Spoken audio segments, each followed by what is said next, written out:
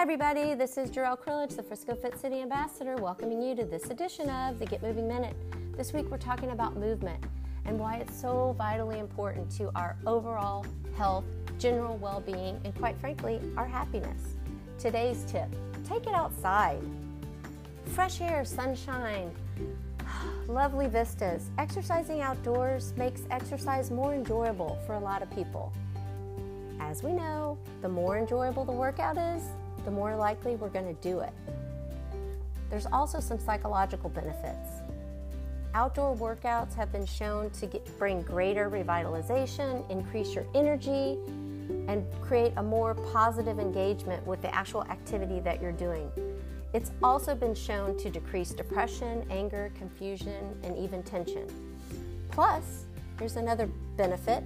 Sunlight can actually increase testosterone levels via vitamin D production. So listen, if you usually hit a stationary bike, try riding your bike outside. Trade in the treadmill every once in a while for an actual walk or run on the trail, on the sidewalk, outside in your area, go to a park. Move from doing an indoor class to trying an outdoor class. Mix it up.